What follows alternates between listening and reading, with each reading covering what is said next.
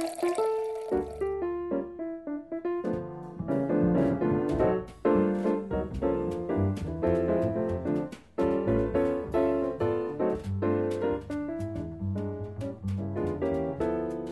to Bottle Talk with Rick and Paul. I'm Rick Cushman. And I'm Paul Wagner. This is a special show for us today. We are in Amador County wine country with the always awesome Four Fires Festival in Plymouth. And in front, we are in front of a live audience. We're doing this show in front of a live audience today, and it's huge, Paul. What do you think? 10,000, 20,000? It looks like Woodstock from here. Yeah, it's insane. And let's just hear from this audience. Let's hear it, folks. You see what a little wine will do, folks? That's why we do wine shows. But besides that, we'll have some questions from the folks here out in the audience and from other listeners. And our really horrible wine writing this week is really annoying and singular. And as usual, we will make fun of wine snobs. By the way, we're still on Capital Public Radio's podcast lineup. That's Sacramento's NPR station. Actually, we're in a special category of Capital Public Radio Recommends. And they're helping sponsor Four Fires and our show getting here. Because they are gluttons for punishment. It's amazing. It really is. You'd think they would know better, but there you go. So most of today's show will be us answering your questions, but we're going to start today by asking you folks a question out here in the audience, which is, what is it that wine snobs do that annoys you most besides host radio shows? Spit the wine out. Spit the wine. This is appropriate, Rick, because I, earlier in the day, as part of a workshop here at the show, I said the first thing they needed to do is learn how to spit the wine out. Yeah. So clearly I am the most annoying wine snob they know. There you have it, right there. Thank you very much. Yeah.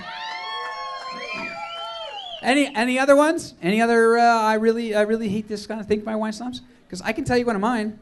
Mine is, you know how wine snobs always brag to you about the wine they had last night?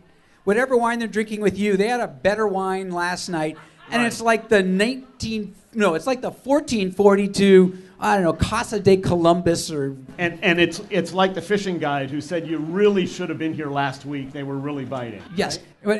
But it's like they're showing you their trophy case, and they're not even showing you their trophy case. They're really just telling you, which you don't know that really had that wine. And you can't get away from that guy. You're stuck next to him at a table, and he continues to tell you about all of the wines he had from places that you've never been, have never heard of, and frankly might not even like the wine. Did I tell you about the wine I had last night? Rick? See why I don't eat with him? This is how it goes. By the way, you don't eat with me because you're not invited. Right? Well. Otherwise, I'm going to tell him about the wines I had. That's why. All right, we're going to take a couple of questions. We've been wandering around this lovely place during the day, but if something occurs to you while you are sitting there, just raise your hand, and the lovely Brian what did you call him? Brian Vanna White will come and ask and answer a question. So our first question is from Jenny in Sutter Creek. And Jenny asks, why do I get headaches from red wine? Is it the sulfites? What do you guys think, by the way? Yes, is it the sulfites? I'm getting some, maybe not, maybe yes, maybe no. I'm getting some thumbs down. Paul, is it the sulfites? Nobody's voting, Rick. No, there's like the 10,000 on the west flank are, but the 20,000 that's way out there in the distance, they can't see us. Okay. Yeah. I don't think it's the sulfites because in general red wines have less sulfite than white wines do. So if you're getting red wine headaches, it's probably not the sulfite. Yeah, and actually, if you had dried fruit, there's more sulfites in dried fruit. And actually, the reason why you don't get, most of it isn't a headache, not that you don't get headaches from wine, but when you have a sulfite reaction, allergic reaction, it's respiratory. It's gonna feel like a case of asthma. It's actually not gonna be a headache, which isn't to say that the wines can't give you headaches. UC Davis just did a recent study that said there's more than 200 compounds in wine that can give you a headache. And here's one that's in there. Guess what the leading one is? It's going to surprise you. It's a little technical. Go for it, Paul. Alcohol. Stupid alcohol. I mean, really. You think it would be, they'd be a little better about that, wouldn't you? You'd think it would be a little more obvious, yeah. Now, that's why Paul would tell you to spit. I'd just tell you to drink water and eat more food, and then, no, that's not actually, it's a little more than that. Yeah, take an aspirin before you Take start. an aspirin. So, So, and by the way, if you'd like to ask us a question, you go to our website at rickandpaulwine.com. All one word, rickandpaulwine.com. You can find us on iTunes as well, and a reminder, of course, at Capital Public Radio's website. That's always a good spot for that. And we have another question. This was from Mike Eady in Sacramento. This is a question we got a little bit earlier today. Mike said, and this is a question interesting, you folks might have some thoughts. He said, what besides Zinfandel, what variety really shines here in lovely Amador County? So the answer from the crowd is Barbera. What do you think it is, Paul? I'm 100% behind Barbera. Wonderful wines. Me too. It is. I think that is. It really is true. And you know, I was at a tasting recently. Well, now it wasn't so recently. Now it was more than a year ago. But it was a lot of the wineries were trying to decide some wines to use to show for a show. You know, and their favorite wines. And we tasted everything that the lovely folks up here make. And there's a lot of the big reds, the Zin, some great Syrahs. But every time they tasted a Barbera, everybody said, "Why don't we all just make this?" But I want to add another vote here because in today's tasting, I've tasted a fabulous Tempranillo, a delicious Toriga, a really good Monastrell, fabulous Sangiovese. So the truth is, there's a lot of good wine being made up here, and why limit yourself to just one? You marry one person for the rest of your life. You get to drink whatever you want. No. If you marry one person for the rest of your life, you drink what they want. Isn't that how it's supposed to go? No, I'm just doing that joke. It's not really true. You just buy what they want. You got to get your own stuff for you. That's kind of how. That's sort of. Because Rick would drink only sparkling wine in that case. Yes. Well, I'm not that I'm complaining. My lovely wife, who listeners of the show knows, who has frankly a better palate than I do, is a big fan of sparkling wine. Has been enjoying the sparkling wine that's been floating around here today as well. Although my wife really, really likes Barbera from Amador County. Well, that's, yeah, right. Well, actually, and so does mine. My wife likes it too. Nuh-uh. Uh-huh. All right. Well, maybe they do. Just remember, folks, this eventually gets on NPR. It's kind of amazing. Yes, isn't really. It? So, which is actually, that is an absolutely a perfect segue to our next question. This is from Susan, who is from Fremont, and she wrote this down for us. She said, I heard your show, so I figure you guys can answer a question about immature men, right? My husband refuses to ask for help with a wine list or in a store, and sometimes he gets some really, I'm using the word crummy, she has a slightly stronger word, some really crummy wine. What can I tell him? So, Paul, what do you tell the guy that won't listen or won't ask for advice? Okay, so here's the problem. This is the By the way, he was coming here today but got lost and because he wouldn't ask for directions. directions. That's just what I was going to say. Yeah. That's an old joke, though, now with the technology. If you get a guy who won't ask for directions, why do you think he's going to ask for directions with a wine list? Yeah, well, that's the problem. He's not. Yeah. I mean, the only possible thing she can do is use the Pavlovian response. Reward him when he does well, punish him when he does poorly, and figure over time that he'll learn. Yeah. Well, the other thing that she can do, and this is actually always a good thing when you are with somebody that really won't ask a question, is you ask the question. Yeah, his husband's looking at the wine list. You raise your hand. Even better, Rick. You can say, my husband thinks da-da-da-da-da-da-da. Yes. Is that correct? And then you not only offer education for him, but when he's corrected, you embarrass him too. That's not bad. And you can even add my husband the idiot thinks. that one, that's totally powerful. Very nice. That'll get your question. That'll get your questions answered. Actually, this really is a common thing. And frankly, not so much the immature husband or immature radio hosts, but a lot of folks are a little shy about asking questions. There's a feeling like you're going to somehow look not right or not smart enough or not expert enough if you don't ask a question. Now, this is a completely full crowd here who is, of course, very confident in what they do, but does anybody ever feel like that maybe they're being discouraged from asking questions sometimes in a place where they're being lectured to? Actually, Rick hates asking questions because he's afraid people will realize. Yeah, Doesn't have a clue. It doesn't take long. I can't hide that, so I just go barreling ahead. So that really is, it is if there's some advice we have that is remotely useful. This might be one, which is always feel comfortable asking questions any way you want, and don't feel like you need to phrase them in wine talkology, if that's the word. Don't talk, it doesn't have to be wine language. Just say, I like this wine because X, or I saw this, why does that happen? That's not a bad thing. Right. Yeah? But men don't ever do that, so you don't have That's to. true. It That's ain't true. going to happen. Yeah. Well, it is true. It's mostly men. You know, we make fun of wine snobs, and often we just use he because the vast majority tend to be he, which is, you know, an unfortunate thing. But there you go. True. Yeah. If being a wine snub was the worst thing that men did. That's, well, There is you there go. anything worse than being a wine snob? Oh yeah. Yeah. Well. Oh yeah. All right, but this is still a radio show, and we can't talk about that, so we will continue to move on. All right, I have another question. This is from Bruce from Discovery Bay. This is a good question. He says, how do wine reviewers in magazines like magazine name removed so we don't get sued, how do they work? Do they taste wines blind? That we've had some panelists today from wine magazines. So let's ask the group. How many of you think, for example, that the Wine Spectator... Wait, wine magazine name removed so we don't get sued. How many of you think that they taste the wines they review blind? Well, we had about 4 votes there out of the 47,000 people in the audience. The rest of them are drinking. I can't blame They're in them. the restroom. Yeah. They're in the restroom. Yeah.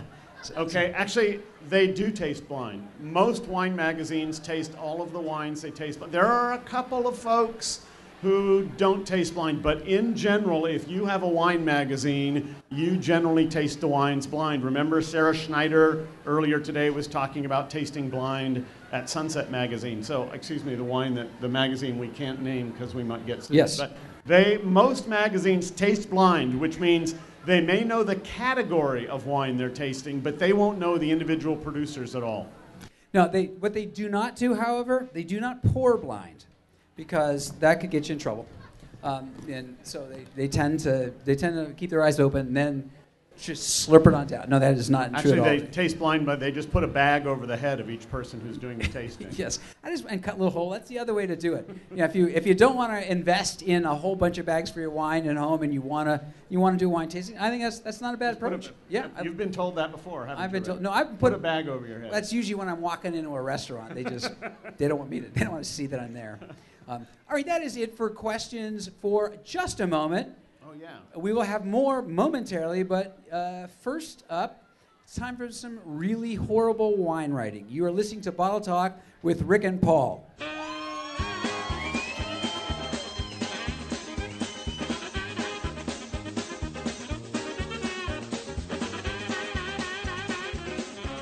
Well, by that music, it tells you something. It tells you the music is happy, you and I are sad. And you know why we're sad, Paul? Because we're about to talk about bad wine writing? We're about to read some bad wine writing. Yeah. Yes. And do you want me to start, or do you want to start? You have yours. Yes. We have... and for those of you who have not heard this show before, this is one of my highlights. And it's not hard to find bad wine writing. We just open up a magazine often. Magazine name removed. So we won't get sued. No, not any magazine that anybody who's here today works for. However, it's other magazines. Okay. So my example is, and you should try this, the next time you go taste here at the Four Fires Wine Festival, ask for a taste of the wine. When they pour you the wine, you should look them straight in the eye and say, this wine is confident and self-assured in its focus and singularity. That's a real sentence. Somebody wrote that. So, and then duck. And yes. then duck, because somebody is liable to take a swing at you for saying that. And never mind that confident and self-assured mean the same thing. Right. Yeah, I mean, there's that. That's, yeah, and it's...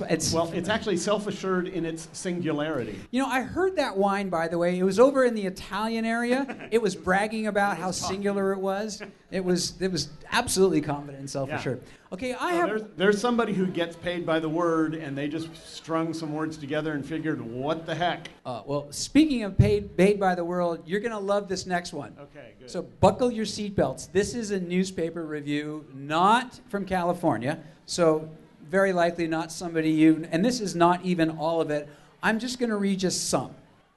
On the nose, there are good amounts of crushed black plums cranberry juice, cherries Jubilee, black cherries, milk chocolate, chocolate powder, anise, and licorice root. Then bright red flowers, herbs, and earth-driven minerals round out the layered toasty nose. The wine is...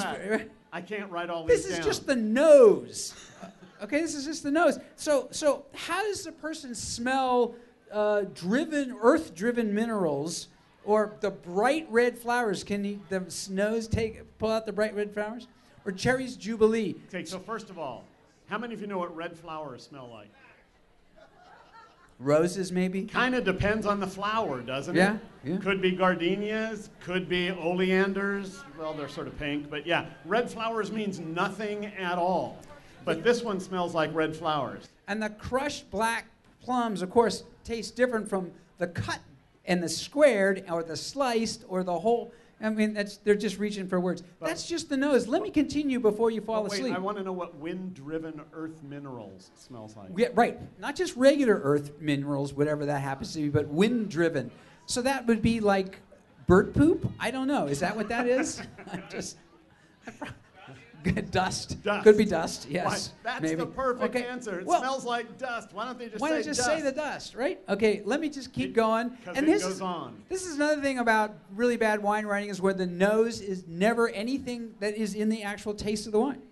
On the palate, the Pinot Noir wine, like you love that part, right? Because it's good to know that in a wine magazine writing about wines and tasting notes on wines, they have to identify that what they're talking about is a wine. The Pinot Noir wine. It's like yes. Well, okay, good. The Pinot Noir wine is very forward for a Pinot Noir in this class, without the usual extraction found, especially in California Pinot Noirs. There are fresh, bright, crushed red berries, cherries, goji berries, plums, yellow raspberries, raspberry coulis, cranberry fondant, and copious amounts of phenols and earthy minerals with underlying hints of aniseed powder. The mid-palate seems rich and forward with good amounts of balance. It goes on.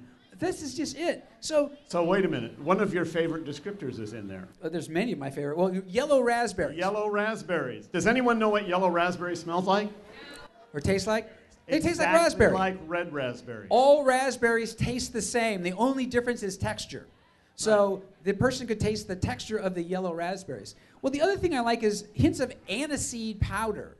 So aniseed is anise. It's another way of saying anise. But some of these words, raspberry coulis, that's a jam. Why not just raspberries jam? Cranberry fondant, it's a frosting. Really, the guy can smell that kind of, taste that kind of frosting? And it just, I like that minerals are different in the mouth than in the dust has transformed itself. Yes. Goji berries. Anybody even know what a goji berry tastes like? See? The only time somebody, okay. You didn't write this review, did you? Okay, I just check it. Just being sure. All right. All right. And that's our problem. That's why we do this segment we call Truly Horrible Wine Writing. The real question is, does that make you want to put that wine in your mouth? Yes, and that's another thing. Would you drink that wine? How would you even know, probably right? All right. Well, that is our horrible wine writing for this episode. That was pretty horrible. We're at time to come back to questions, and remember, if you'd like to ask us a question out in the audience, just raise your hand, and somebody will come by and take your note. If you're listening to this and want to ask us a question for a future show, you can go to rickandpaulwine.com. Rick and Paul Wine, all one word, or to the Capital Public Radio website where we are featured in the very special section of Capital Radio Recommends. Dear Lord. Dear Lord. All right. Here is another one. This is from Ashley from Lodi. And Ashley asked, what are the rules to call a wine a reserve? That's a wonderful question. Anybody know? Well, there's a few people out there that I know. Are there any compliance attorneys in the audience? Because the answer is very simple. What determines the use of the term reserve is whether the winery wants to call it a reserve or not. There is no definition at all. No rules at all. So, in fact, that's why if you look at the less expensive, lower shelf wines in a supermarket, they're all called reserve because they want you to think they're better. Well, Rick, I think this is a reserve. This is a reserve show. This is a reserve show. This is Bottle Talk with Rick and Paul Reserve Edition. Reserve. Yep, that's us. Absolutely. Yes. Absolutely. Yes, this is a good crowd out here in front. In Europe, they should be. We pulled out the reserve show for yes, this is your reserve audience actually, and we appreciate that from all of you. This is very nice, very nice. In Europe or in many other parts of the world, reserve actually has lots of rules that from everything from how it's farmed to how long it's aged to the winemaking and everything in between. In the U.S., it's completely open to whatever. Having said that, if you are walking around here at Four Fires or really anywhere where there's good, decent, honest wine folk and smaller wineries for sure, they really are putting reserve on what they feel is their better wines. So it is a definition that means. You mean it's different than the show? It's just we don't have a better show, unfortunately. I'm sorry, we don't have a better show. This is the best we can do. This is as good as it gets. Yes, so it's right here. Yeah. The fact that you haven't thrown anything yet is a sign that we could be worse. Yes, could be a reserve show. Yeah, that's right. That is exactly right. All right, here is another one. This is from Randall, who's from Folsom. Randall asks, how does a wine get a gold medal at one wine competition? Actually, just one of our friends who I know is a longtime wine competition runner and another chief judge of State Fair wine commercial competitions out there in the audience. I saw him and it says, so how does a wine get a gold medal at one wine competition and nothing at another? Well, first of all, there are a couple of things there. You don't necessarily know it didn't get anything at another competition because most competitions don't announce what got entered and didn't win a medal. That's true. So it may simply not have been entered in the other competition. But wine competitions are not generally panels of 50 people tasting wine. They break the wines down into smaller groups, and it's usually like 3 people who form a judge. And I see a number of people in the audience with whom I've judged over the years, and we all know. And I might ask, if you know Paul that well, why did you come today? Don't you have better things to do? I'm just going to point out that if you and I, for example, had been on a panel, and then we'd had Rick on the panel, you would have had so much fun. The difference in the ratings would have changed completely than if we'd had some competent judge instead. That's true. And so that's what happens on a wine panel. It's true. Each judge brings his own little bit of preconceived notion and perceptions. And some people really like bigger, richer Zinfandels, and some people don't. And if that judge happens to get him one competition and another judge gets him another competition, it wins an award in one competition and it doesn't win an award on another competition. Yeah, and I've been on panels, like a panel of 4, and there was a gold medal. Each judge gets to put the medal on it that they think it deserves. And I've been on panels that went gold, silver, bronze, no award for the 4 people. Right. Having said that, if you look over a number of competitions, you'll find that wines that do well in some have done well in others. That it's sort of a preponderance of evidence.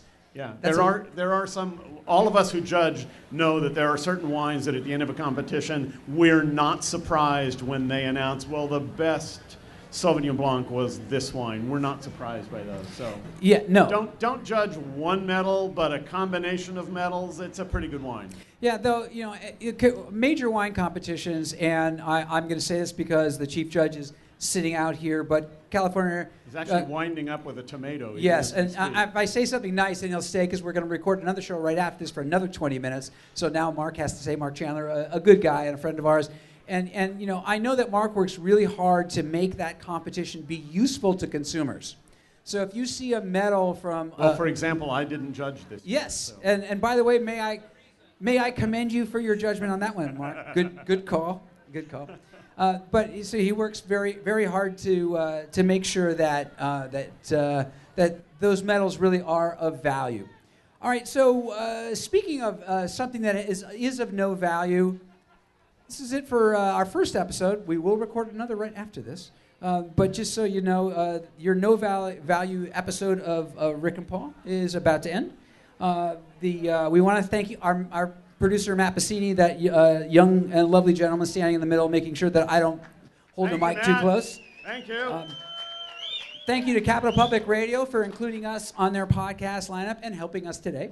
A huge, giant thank you to the Four Fires Festival in Amador County, for inviting us here, and I might add, for treating us well and for keeping the audience, you folks, from rioting. Thank you very much. That bulletproof glass was helpful. That's right. And by the way, thank you for not rioting. And if you hang on, we're going to do another one. And if you'd like to ask us a question at rickandpaulwine.com, all one word, just go to our website. If you learned anything today, we hope it's be very careful about who you invite onto your stage. I'm Rick Cushman. And I'm Paul Wagner. And remember, the best wines you drink are with friends. Or with us. Especially us.